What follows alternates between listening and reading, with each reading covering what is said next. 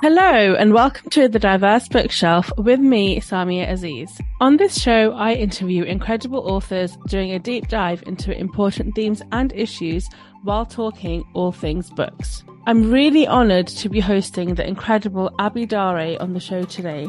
Abi Daré is the author of The Girl with the Louding Voice, which was a New York Times bestseller, a Read with Jenna Today Show book club pick, and an Indie Next pick. She grew up in Lagos, Nigeria, and went on to study law at the University of Wolverhampton and has an MSc in International Project Management from Glasgow Caledonian University, as well as an MA in Creative Writing at Birkbeck University of London. Abi lives in the UK with her husband and two daughters who inspired her to write her debut novel. The Girl with the Louding Voice is an inspiring story of a teenage girl called Aduni who was growing up in a rural Nigerian village. Instead of going to school and playing with her friends, Aduni is actually a domestic worker working for a family in Lagos. She longs to get an education so that she can find her louding voice and speak up for herself. This is a tale about the power of fighting for your dreams. And despite the seemingly insurmountable obstacles in her path, Aduni never loses sight of her goal of escaping the life of poverty that she was born into, so she can build the future that she chooses for herself and help other girls like her to do the same. Aduni shows us how one courageous young girl can inspire us all to reach for our dreams and maybe even change the world. In this novel, Abi Daré writes about child labour, child marriage,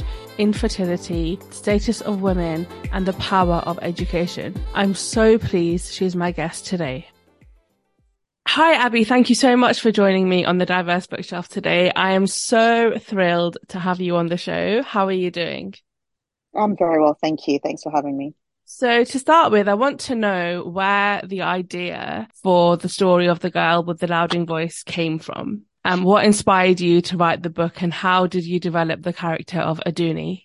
So the book was inspired by my childhood growing up in Lagos, where it was very common for families to have housemaids. So often young girls working. I think the character for Aduni really was my own way of trying to hear the voices, the story, the real story behind the lives that these girls have lived. It wasn't a way to put any one of them in a box, but it was what I imagined their lives would be like. And also to kind of put a human touch and a human story behind many of the girls. And I say that because the maids that I knew that we had and families around us had tended to be seen or treated as objects. So they would come in as if they had no background, no history, no desires or hopes or dreams, and come to work and then they're gone. So they'll be with us or with whoever family sort of 6 months and then move on to something else. So you never really, there was hardly ever any chance to bond or to know these girls. Of course, there were people that had housemates for 10 years. And, I know people like that, but it wasn't the norm. It wasn't the common thing. And so I think that was kind of why I wrote the story, really for myself more than for anybody else. And I think it's such an important theme that you are writing about, which is this sort of informal domestic labor, which doesn't just happen in Nigeria where the book is set, but in many places around the world. It is one of the most sort of worrying forms of labor that exist because the fact that it is sort of underpaid and people are undervalued and, there's been cases around the world where like girls have disappeared or like faced huge issues when it comes to being abused or being locked up or sold on. And it's really, really, really, really sad and quite worrying actually. And so you said that the book was inspired by your own sort of childhood and growing up and what you experienced in terms of people having these domestic workers. Now, I always find it really interesting because I think when we look at something when we're adult, we have, we're able to have an opinion and we're able to understand it from like a moral standpoint and especially if it's something that happened in the past. But what was it like for you growing up around that? Like as a child, do you remember like how you felt or were you surprised by anything that you were witnessing with regards to these girls that were working in homes? No, I don't think so. I think that when you're born into a certain culture and a norm, you accept it as it is. You might have some questions, but surprise is not what you feel. You don't feel Mm, surprised. You don't feel shocked. You just wonder, okay, why? So I used to wonder, why am I going to school mm, and this girl is at home, mm, or why is, this girl sort of not very well treated, not in my house, but in houses around me. Maybe the odd shock and surprise at a very, very bad sort of mm, treatment.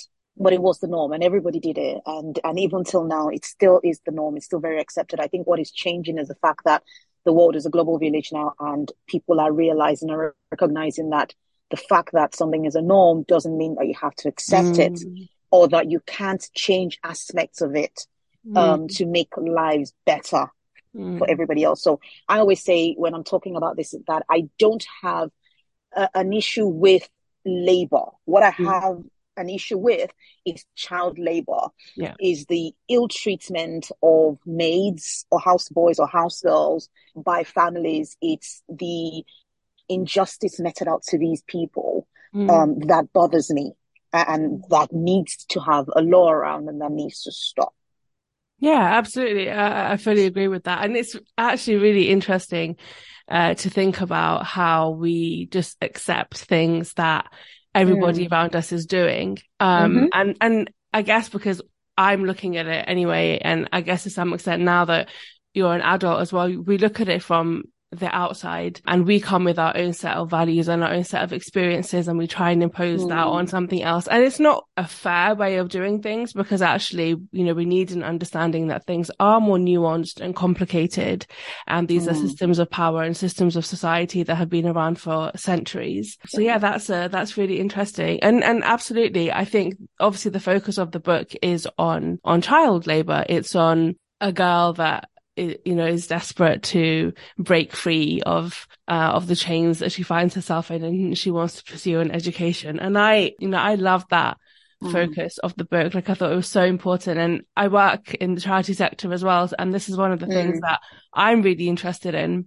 And I think there's something like 140 billion girls that are not in school due to poverty. Mm-hmm. And what we see then is a lot of them are either begging or they're Mm. involved in some sort of crime, or they Mm-hmm. are doing work in people's homes like Aduni is, and actually they should Mm-hmm. they should be in school. Mm-hmm. So I wanted to talk to you. I wanted to get your thoughts on education and why you decided to write a book that was promoting education in such a great way. Thanks for that question. I think that we often, and when I say we, I mean we that are privileged that have access to education, to in many parts of the Western world, free education. Hmm. We often forget how much of a privilege it is and how it makes a major difference in your life and the choices you make and the decisions that you make for yourself and for your family. Hmm. I think that looking at the statistics, like you said, and understanding that particularly girls are at a huge disadvantage and they suffer disproportionately when it comes to being taken out of school because they're seen as domesticated and seen as objects or entities that belong in the kitchen and should become, should get married and do everything their husband tells them or what their father tells them. And while all these things have a place in society, I believe that an education allows a girl to make informed choices Hmm. when, and I mean both girls and boys, but I'm talking about the girl child now, allows her to make informed choices when that time comes to decide what she wants to become for herself, and also to not be ignorant and not be cheated, and to be able to leave a legacy and to empower her nation and to contribute towards wealth of the society. So that the advantages are sort of innumerable, but I realize that not a lot of people appreciate that because we have access to it and we see it as Hmm. it's just there. I don't want to go to school. I'm not bothered about it. But if we take this away, what we have is a deficit society. Hmm. And so I see it as a fundamental right, a fundamental human right. It's like, to me, it's like a right to life Hmm. because it gives life. And then what you always say to my daughters, I say, what you decide to do after the first sort of 12 to 16 years, I would say, the first sort of 16 years, getting education, what you decide to do after that is shaped by those first 16 years of your life. Mm. right? It decides where you go, what you become, who you become. And so when people say to me and give examples of people that dropped out of school, it still made it, I say to them, they're one in a billion, It's right? true. Yeah, When it's you're true. quoting Mark Zuckerberg and all that, I say, well, they had a choice, right? They got into Harvard, so they had Mm, that education. They then decided not to pursue that to be able to build something else. You can't compare a young girl born in rural Africa or rural Asia and say to them they could go off and invent something and become great. The chances are exactly. Mm, ridiculously slim. They can't even communicate, mm. let alone invent something great. So yeah, so that's why I'd advocate for it, and also because I think that the world still needs to do something about these 136 million girls that are out of school today. The world needs to do something about it. Yeah, absolutely. I mean, I agree with everything that you just said. I often think of education as being like the key thing that is going to help break cycles of poverty. Because when you Absolutely. educate, you inspire, but you give fundamental skills that are going to make the world Mm-hmm. of difference when it comes to these people accessing the job market. And then in terms of like the Absolutely. decisions they make when they raise their own children and the next Mm-hmm. generations, like it's not just about one person's life. Like we're talking about the entire, future generations to come. Yeah, absolutely, absolutely love it. And the title of the book is called The Girl with the Louding Voice. Now, when I first picked it up, I was like, oh, that's interesting. Like, what does that mean? Like, and I guess your assumption is like, oh, maybe it means a voice that's loud or a voice that gets louder. But I think as the book kind of develops and we hear Aduni and she actually coins this phrase, she coins the word. And to me, I feel like there's a difference between something being loud and something being Mm, louding. Now, just because something is mm, loud doesn't mean that it's going to be heard and doesn't mean it's going to be taken seriously or anything is going to mm, change as a result of it. And louding is like, no, something that makes people listen and something that's impactful and facilitates change and where somebody is really heard. Now, mm. I mean, that's my view after reading the book. But why did you decide to go with that title and what was your thinking behind that? So thank you for that. And I really love your thoughts, and I love hearing from different people what louding means to them. And I've heard so many wonderful, wonderful things. But I think Aduni, in this case, is a deliberate choice. So she could have said, "I want a loud voice," because Mm, her mother said, "I want you to have a loud voice." So it's not like she didn't understand the English mm, that she was trying to say there. This was deliberate. And she coined that word, like you said, because for her, a louding voice is about not just thinking about yourself. It's about leaving a legacy and mm, changing lives beyond the now. It's about, mm, because she understands that getting an education is a lifelong thing. So mm, I've talked about the foundation years, but even beyond that, I'm still getting an education. By speaking to you, I'm getting educated. So it's a lifelong thing. It's something that needs to continue to happen. And for that to continue to happen, she needs to ensure that the people coming behind her, the girls in her village, also have a chance at that. So she mm, says in a part of the book, she says, "I want to walk into a room and I want my voice to be heard without me even saying a word." That's mm, what louding means. It means all of who you are as a person, what mm. makes you unique, standing out and becoming something great, but also helping the people behind you. And then all of what you said as well, it's being heard, is using her voice, her education to ensure that she's able to contribute to policies, effect Mm. change, address world leaders, do all the great things that no one expects a girl like her to do. Yeah. And And that's what it is. Aduni is one of the most empathetic characters I think that has been written. Like Mm. she's so incredibly sweet and going through such turmoil, but you really feel it like when she hears of things that other girls are going through, or there's a character in the book that has a lot of trauma. We're not gonna give Mm. away too much, but the sort of the pain that Aduni feels when she's witnessing all these hardships, like it really comes through the pages of the book. Honestly, like such a beautiful character, and really, yeah, really kind of she wants all girls and all women to be safe and to be Mm. thriving and to be happy. Mm-hmm. And we talked about the fact that she coins this word, and part of that is throughout the book. Well, the whole book is written in this I guess it's called non-standard English. So it's not English as we Mm-hmm. know it, and Mm-hmm. it's not really like any other form of English. I found it really interesting because not only was it like broken English or showing somebody that didn't have a full grasp of English or like English with a Mm-hmm. Nigerian accent. It wasn't even that. It was Mm-hmm. somebody, it was Aduni's own language in many Mm-hmm. ways because she was taking words that she knew in English and she knew the definition and she wanted to say something that was not quite that word. And so she Mm-hmm. would kind of make it up as what made sense to her, which makes complete sense because in English, like we have random words for things that don't even make sense to Exactly. be the thing, right? So Mm-hmm. I really liked it. But what for you, what was the thinking behind writing in this non-standard English and what was the process like for you?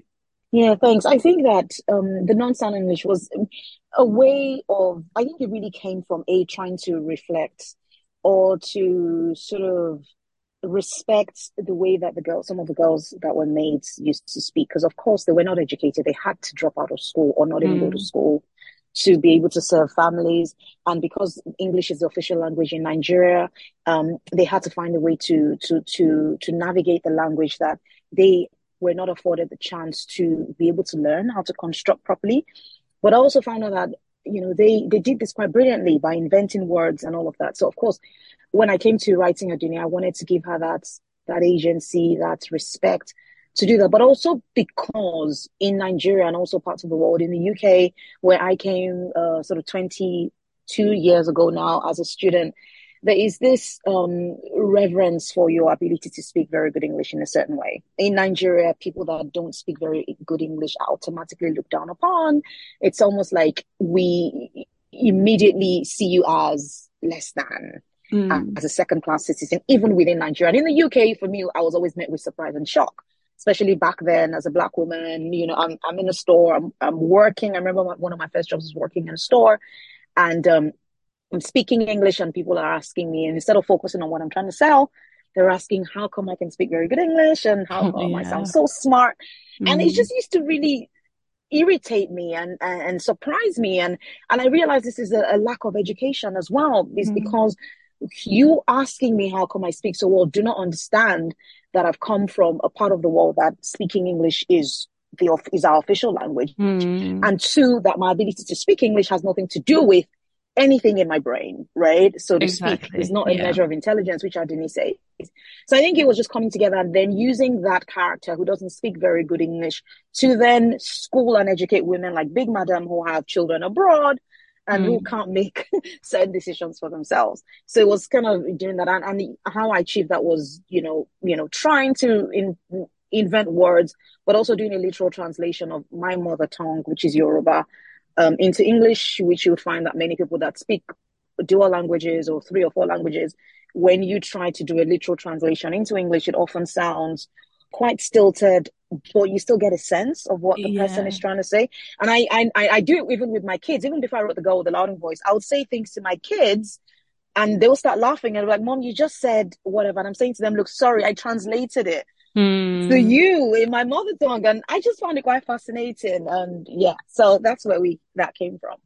It was really interesting, but I mean, more than interesting, like it was really fascinating, I think, because it gave us insight into Aduni's mind, and Mm, into her development as a character that we may have not like missed in other ways had it just mm, been mm, mhm, in standard English. Yeah, so it was really, really fascinating. And obviously the book, you write a lot about the status almost of women and their acceptance and validation in society and how they are dispensable and replaceable. And, like Aduni is essentially, she's sold and, we see, women experience all kinds of things throughout the book. And one of the things that you write about is fertility. mm, It was actually a very difficult part of the book to read. mm. It was really sad, quite traumatic.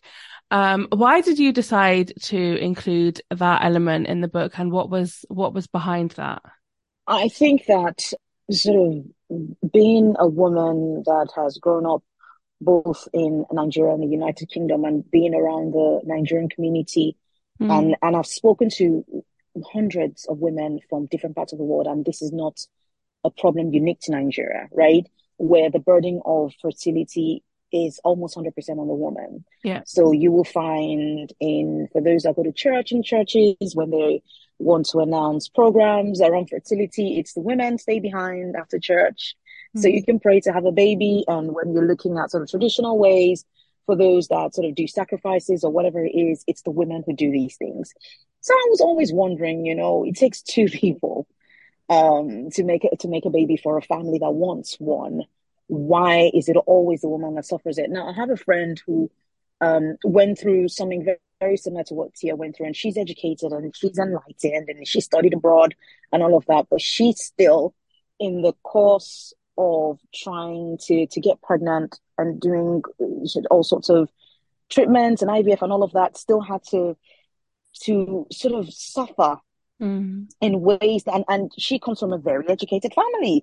But Mm. when it comes to things around fertility, I think all of these things are suspended, right? Education, all of that, and it's everyone looks at the woman because we all need someone to blame, and Yeah. a woman is easy to blame. And so she gave me that permission, and I really honor that and respect that, to tell her story through Mm. Tia. And so that's where that came from. And it's harrowing, but it's the truth.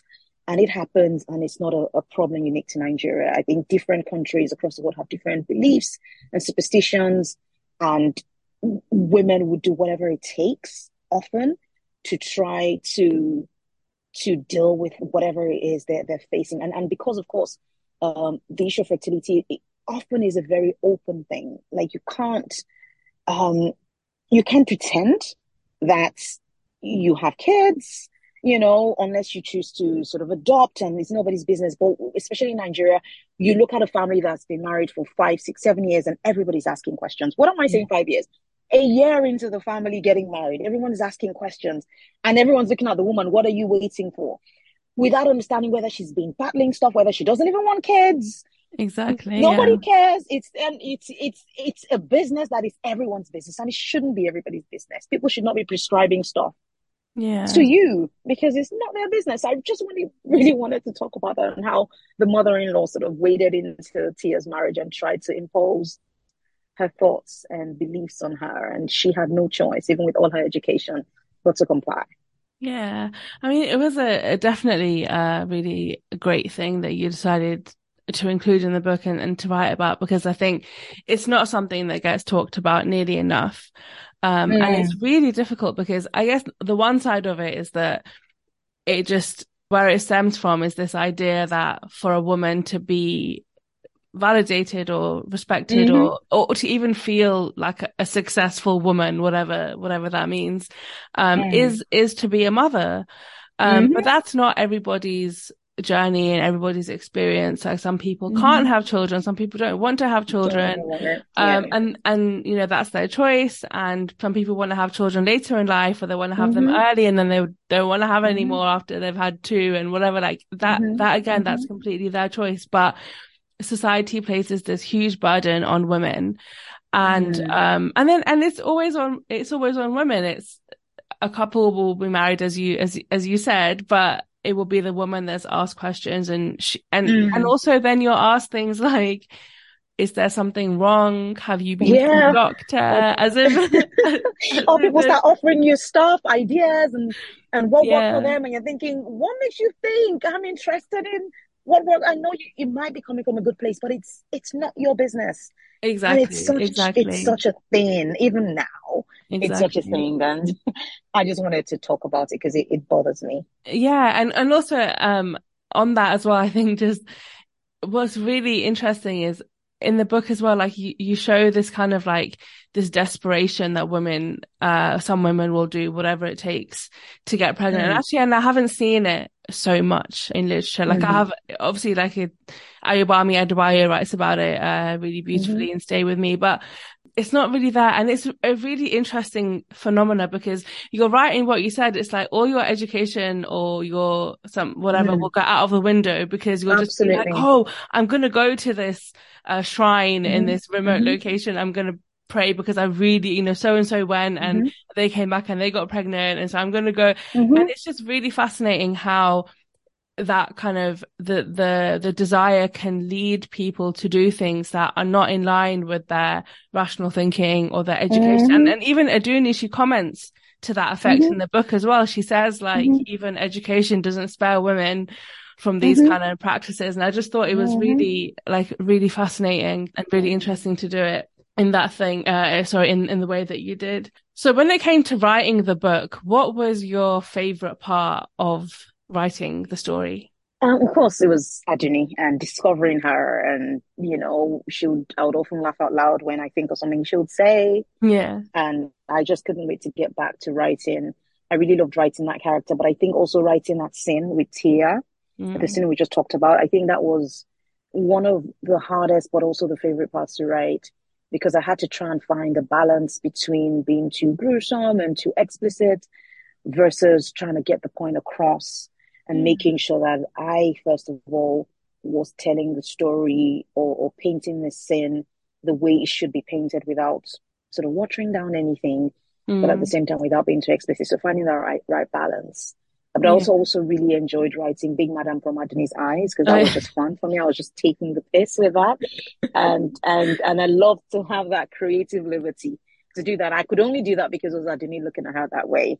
But in the eyes of any other character, it probably would not have been as much fun to yeah, write. absolutely. And I think there are times in the book where you kind of forget that Aduni is a child because she's thinking about such big things and she's going through so much. You forget that she's a child. But the way that she describes Big Mama, you're like, oh, this is a child. Like this is this is very kind of like unfiltered, creative, innocent in many ways as well. So that was really Mm-hmm. nice.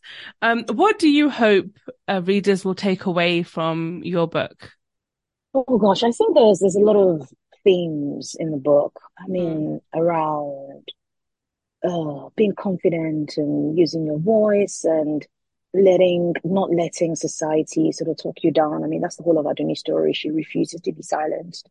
And I've heard a lot of people say to me, I mean, who are not even from Adoni's background, who have various sort of abilities, and they're saying, I mean, I remember meeting somebody not so long ago who is autistic, and she's saying, look, Abby, I found I was able to use my voice and think if Aduni is looked down upon and she still uses her voice, then I can do the same. So you hear all sorts of people, women, married, unmarried, saying all sorts of things and learning to find their voice and find that which they believe they need to get out into the world there to make the world a better place. But I do hope that of all of these wonderful things, I hope that the theme of kindness is a thread that was running through the story. And mm, albeit it wasn't as obvious as everything else, as a fertility and all those other themes there, what mm, you'd see from the start of the story is Adeni's mother's kindness paved the way for Iya's kindness, which mm. paved the way for Adeni's kindness to Big Madam, which paved the way for Tia's kindness. So all through, women are sort of helping each other consciously or subconsciously. And all I'm trying to say is that a little bit of kindness can often go a very long way. Yeah. Oh, that's so lovely. Honestly, that's so lovely. And yeah, I mean, kindness definitely does go through and throughout the book. And although Aduni experiences so much and the characters experience so much, she is always kind. And I think also Mm, believes that it will come back in some way as well. mm. Are you, obviously the Girl with the Louding Voice has been out for a few years now. Can we expect anything from you anytime soon? What are you working on at the moment? What's happening with your writing now? Oh, Daja. I mean, it's been 2 years that feels like yesterday. I think we had the whole huge hole of the pandemic that sucked up the whole of 2020 when the book was released. And then 2021 was just a year of trying to adjust Hmm. away. So I think in 2022 was when I began to think, okay, what next? Hmm. I'm still exploring ideas and playing with different things and seeing what would stick. Hmm. So it's a bit too early to sort of tell or share, but I'm hoping that, maybe something exciting will take me back to Ikati and see if we can explore something else. That's Aduni's village or maybe not, we'll see. Well, brilliant. Honestly, it has been so lovely to speak to you today. Thank you so much for Thank your time. I you. wish we could carry on, but we must finish. And I will keep an eye out eagerly for anything else you produce. Thank you so much for your time today. Thank you. Thank you for having me. Thank you so much. Enjoy the rest of your day. Thank you so much to Abi for such an insightful and wonderful conversation. I really hope you enjoyed every moment. If you enjoyed the podcast, please follow the Diverse Bookshelf on your podcast platform of choice and connect with me on social media. I'd really appreciate it if you could rate and leave a review, as it helps more people find the podcast.